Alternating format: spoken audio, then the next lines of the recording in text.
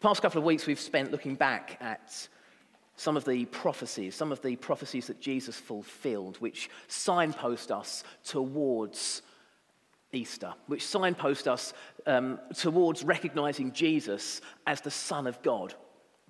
And on Palm Sunday, that's a culmination of events. It's what Jesus has been building up to, entering Jerusalem.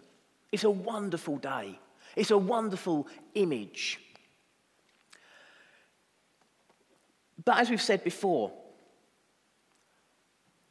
this didn't quite go as the Israelites had expected it, as the Old Testament Jews had been looking forward to. Now, yesterday we were back in Essex. First time we've been back to Essex since we moved up here. And we went there on Friday, and we've seen family and friends, and it was lovely. It was great. It's nice to be home, and I use that word very carefully. Home.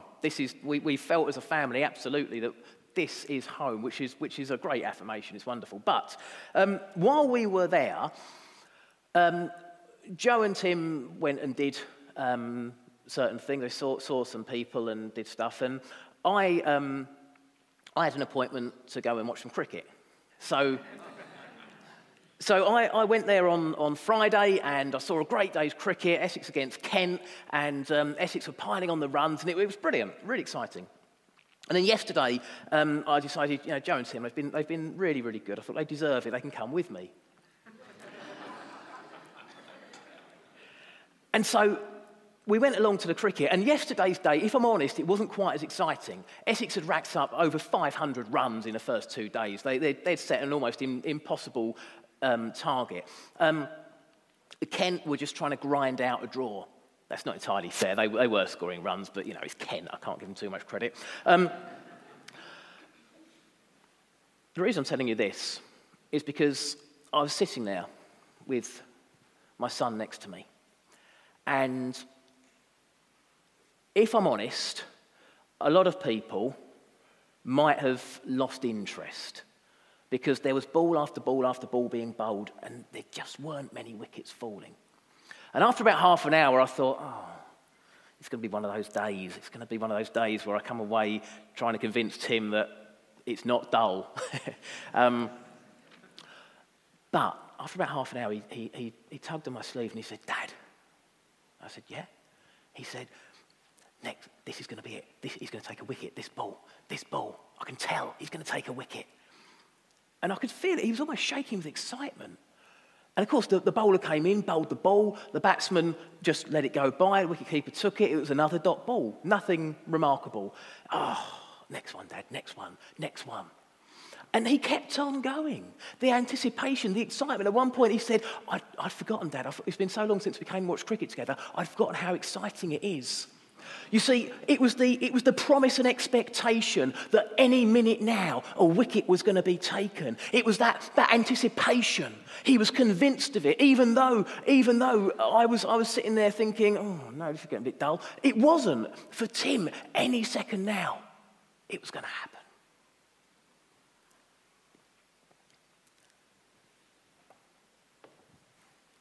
In the lead up to Palm Sunday, and I don't just mean the short-term lead up, I mean for the centuries leading up to Palm Sunday, there must have been that sort of atmosphere. There must have been times when the Israelites were nudging each other saying, "Any second he's going to come. He's going to come any day. I just know it. He's been doing this and this and this, and we just know it's going to happen." And they would have been shaking with the excitement and the anticipation. But there may have been other times when it felt a bit dull. And the promise maybe felt a little bit faded. And the excitement and anticipation were waning. And that roller coaster that they would have ridden must have been hard. But of course, we look back at Palm Sunday and we remember Jesus on the donkey entering Jerusalem, and we celebrate that. But They maybe wouldn't have celebrated in quite the same way because they would have been expecting this. They would have been expecting the warrior king, the leader of all of heaven's armies coming in, a figure that you do not mess with, a figure of power and authority. And instead,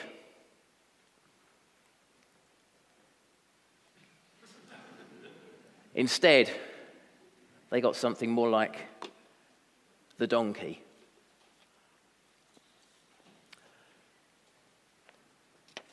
But of course,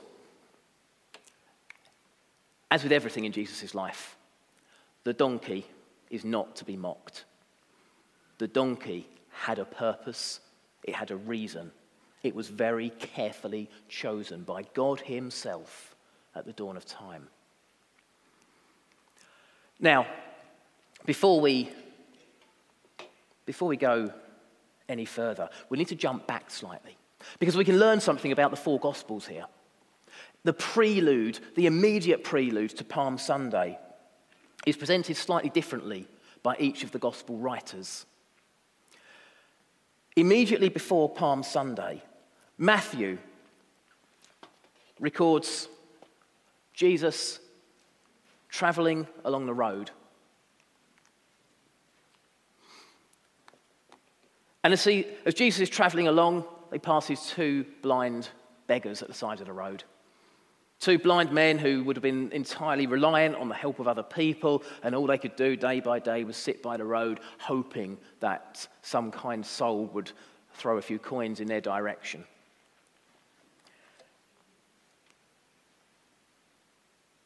It must have been a pretty desperate existence. It must have been a fairly miserable existence. There wasn't the sort of help and support that we'd like to think is provided to anyone with an affliction these days.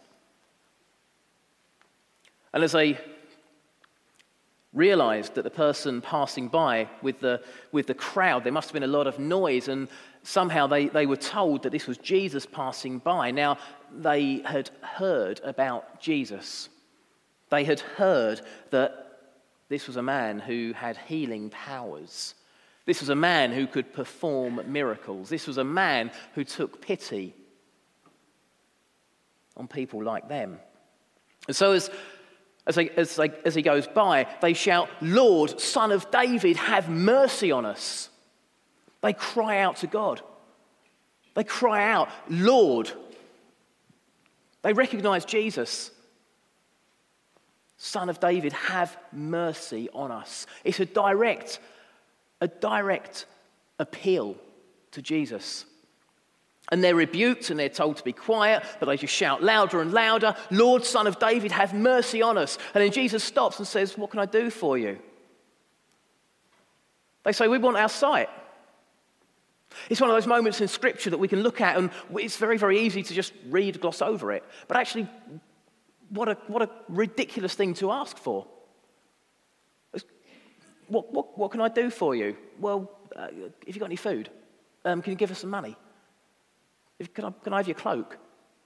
Can you lead me to the nearest town? They would all be reasonable requests, something practical that Jesus could say, "Yeah, sure, here you go." Any human being would be able to help to provide those things, but they recognize that Jesus is not just any human being. We want our sight.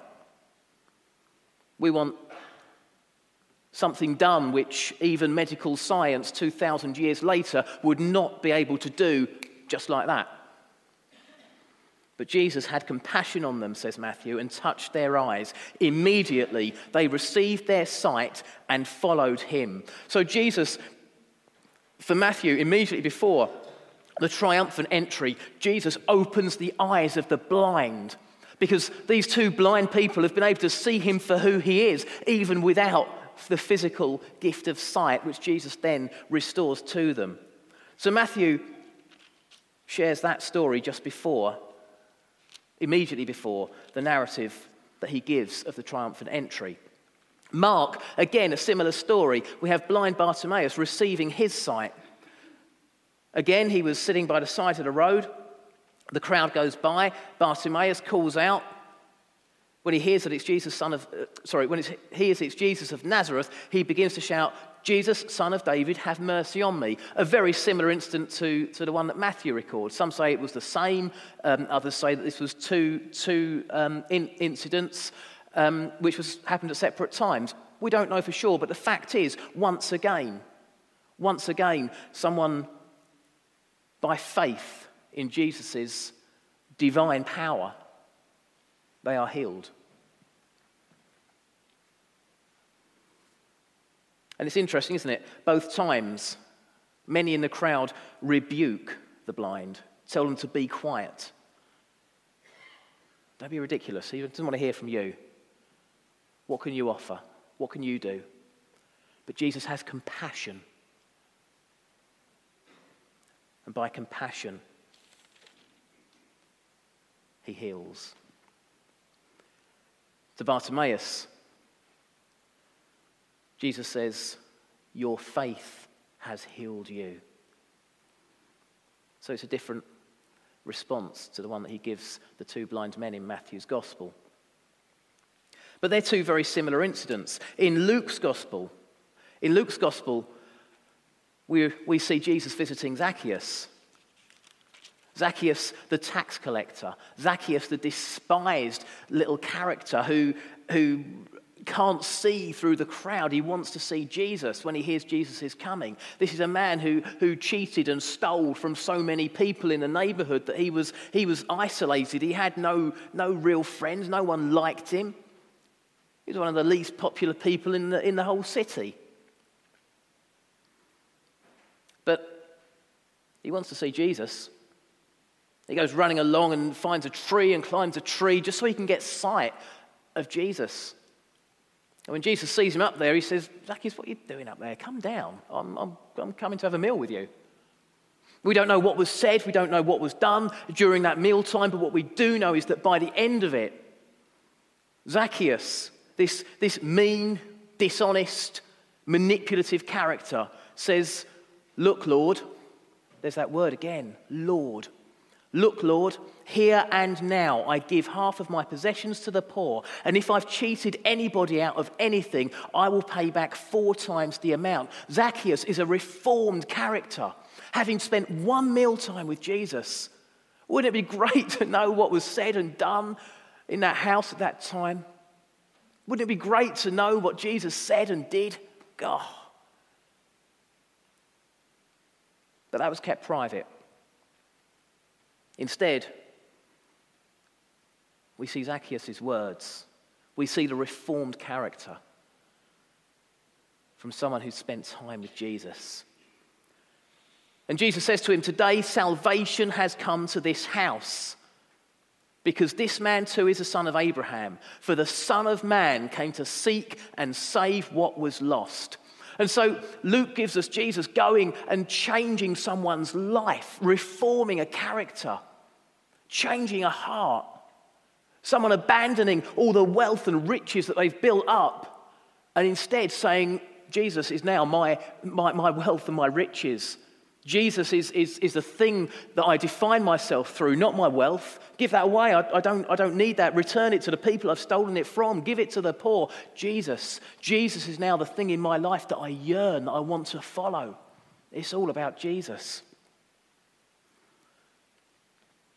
That's the Jesus that Luke presents to us. The Jesus who identifies himself as the Son of Man. Again, that title would have resonated in the ears of the Jews at the time. The Son of Man. In Daniel writes about seeing one like a son of man. It would have triggered a realization of who Jesus was identifying himself as. And then finally, in John's Gospel, the last event that John records before the triumphant entry is when Jesus is in Bethany. And he's having a dinner. There's a dinner that is thrown in Jesus' honor. Why? Because it was there that Jesus raised Lazarus from the dead. Lazarus is there with him. Jesus raised Lazarus from the dead, and so there is a dinner thrown in his honor. Martha was serving. Well, she would be, wouldn't she? She was serving, and we're told that Lazarus was among those reclining at the table with him. And then we see Mary taking a pint of perfume. This perfume that was incredibly valuable. Incredibly valuable. It would have represented probably by far the most expensive possession that she owned. And she pours it out on his feet and uses her hair to wash his feet with it, to anoint his feet. And Judas objects. He said, why wasn't this sold and the money given to the poor? It was worth a year's wages. Jesus comes back with a response which perhaps challenges us in the 21st century today. He says, leave her alone. It was intended that she should save this perfume for the day of my burial. You will always have the poor among you, but you will not always have me. Sometimes in church the church can be criticised for having magnificent buildings or having sort of extravagant events, and people can say, oh, should be giving it away. No, we should be honouring Jesus. There's a fine line. Of course, we should give to the poor. We absolutely should. Jesus approves of giving to the poor, of supporting the needy. But it doesn't mean that we neglect Jesus as we do that. And Mary is honoured by Jesus here. He doesn't chastise her. Instead, Judas is the one who's chastised. And so John presents the anointed Jesus immediately before the triumphal entry. And that's interesting because it gives us different impressions, different ideas of how we can see Jesus immediately before he enters Jerusalem. So that when the time comes, we have different perspectives of the character and the nature and the position of Jesus.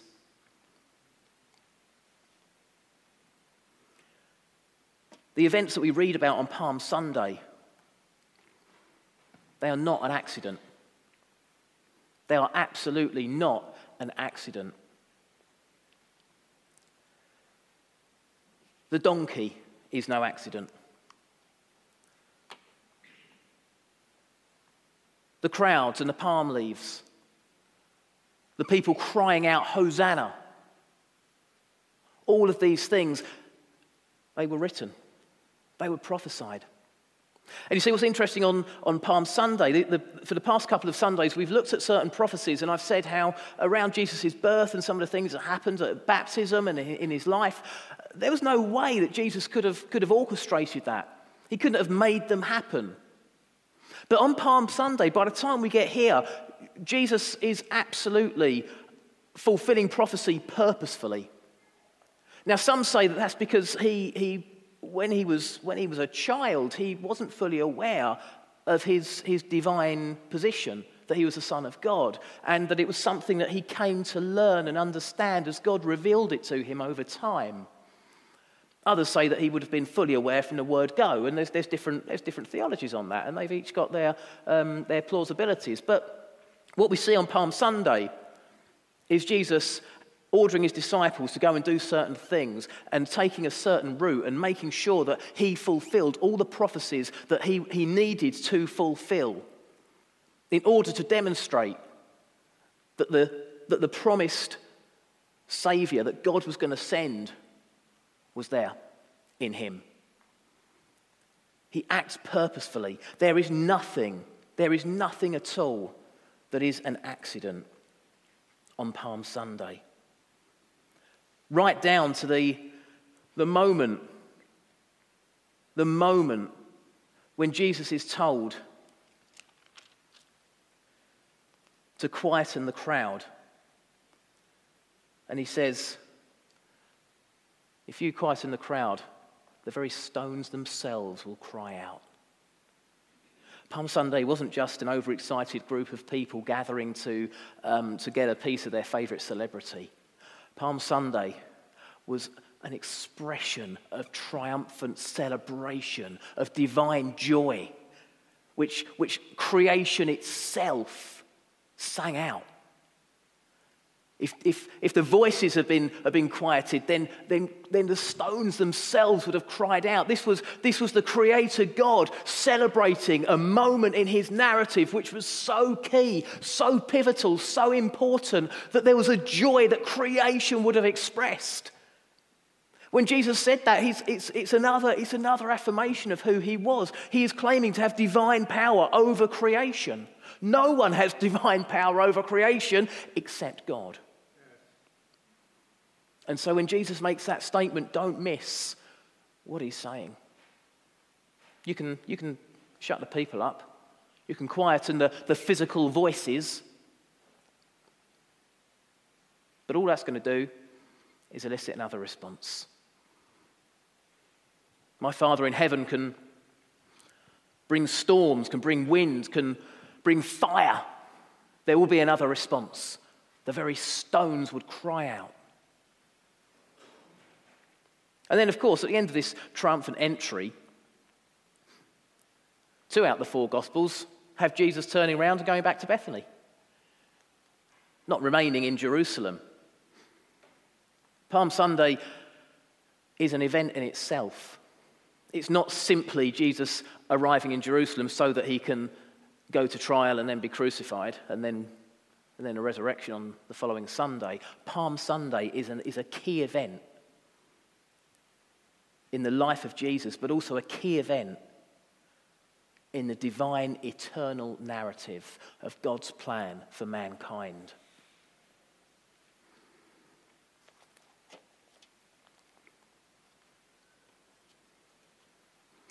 When we've looked back in the past couple of Sundays, we've seen so many prophecies, so many times when Jesus is foretold events that would take place. In Psalm 118, we read these words. See if you can spot Jesus anywhere in there. Open for me the gates of righteousness. I will enter and give thanks to the Lord. This is the gate of the Lord through which the righteous may enter. I will give thanks, for you answered me. You have become my salvation. The stone the builders rejected has become the capstone. The Lord has done this, and it is marvelous in our eyes. This is the day the Lord has made. Let us rejoice and be glad in it. O Lord, save us. O Lord, grant us success. Blessed is he who comes in the name of the Lord. From the house of the Lord we bless you. The Lord is God, and he has made his light shine upon us.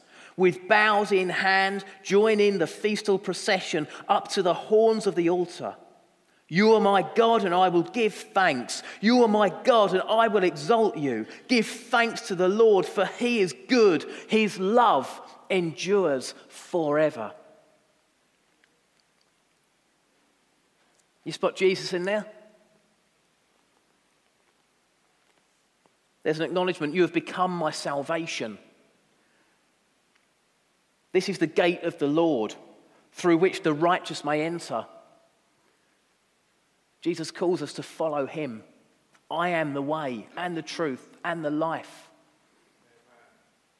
The stone the builders rejected has become the capstone. The capstone, any architects in here, please do correct me if I've got this wrong, but I think that when you sort of build an arch, the capstone is kind of the stone that sits in and holds the arch together. Without the capstone, everything else collapses. That is the key point. It holds the whole thing together. Without that one stone, it comes crumbling down. Jesus, despite having been rejected, Jesus is the capstone of our faith, of eternal salvation. This is the day the Lord has made. Let us rejoice and be glad in it. Blessed is he who comes in the name of the Lord. Those words were cried out on Palm Sunday as Jesus proceeded into Jerusalem.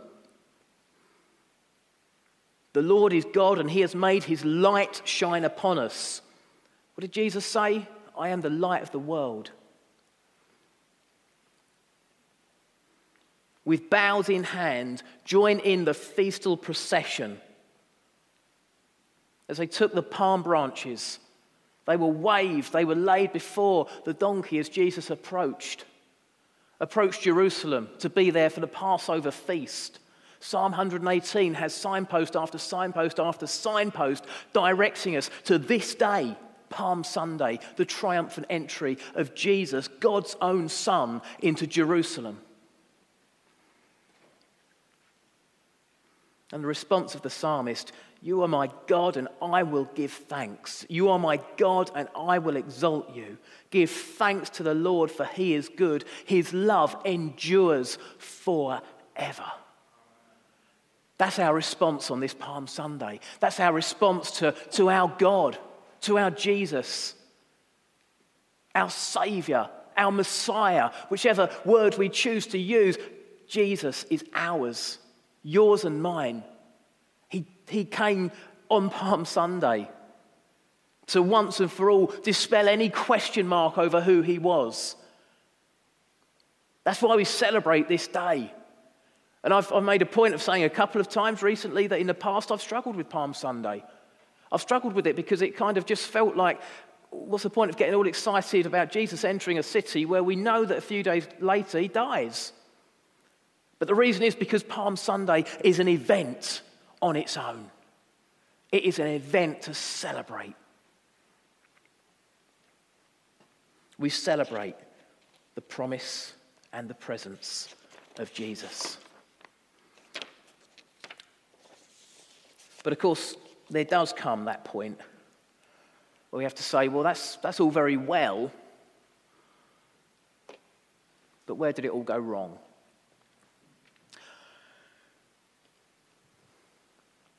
Well, you could say it had to go wrong.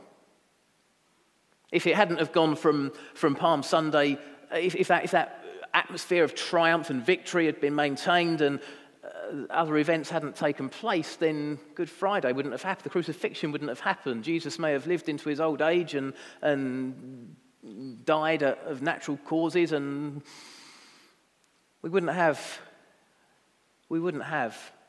our Saviour. We wouldn't have the cross. But you see, what happened was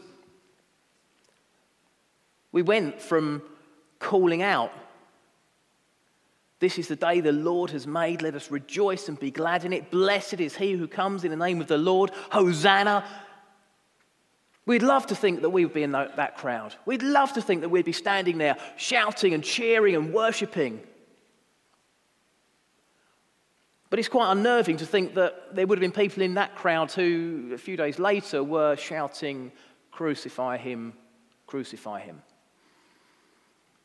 And it's unnerving to think that actually we, perhaps, may have been part of that crowd as well. You see, we have to be so careful in the way that we treat Jesus. Because it's so easy to see Jesus and rather than allow ourselves to be moulded into what he wants us to be, instead we can try and mould Jesus into what we want him to be. And that's really difficult because we have Scripture. And whenever there is a contentious issue, and there have been contentious issues throughout history, things which the church gets split over, things which people disagree on.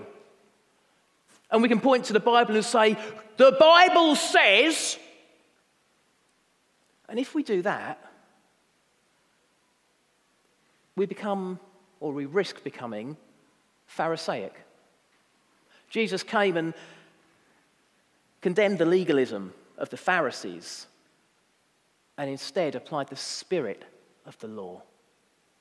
But of course, that's not to say that Scripture isn't massively, massively key and should be our moral, spiritual life guide. But we must also remember that Jesus reached out into the society of the day. He reached out to people on all rungs of the social ladder, all areas of society. He was accused of being a glutton and a drunkard because he hung out with gluttons and drunkards. He kept company with prostitutes. Jesus challenged the social norms of the day to such an extent that some people were very uncomfortable with that. That wasn't the Jesus that they wanted. They wanted to shape him into the Jesus they wanted him to be, and he wouldn't do that. Jesus will not be manipulated. So we have to be careful that we don't become Pharisaic in our application of Scripture, but we must also be careful that we don't allow ourselves, our church, our God, to be moulded and shaped into something that God doesn't want it to be by the pressures of the society in which we live. And then, of course, there's another layer, isn't there? The layer of church tradition. We've always done it that way. Yeah, but maybe we've always got it wrong. Church tradition can become quite a dangerous thing. Because if we always maintain our church tradition, because we've always done it that way, and we're not for changing, we become rigid. We become something which is alien to the society outside those doors. And therefore we become a stuffy institution which bears no relevance to the world around us. Jesus does not want us to be that.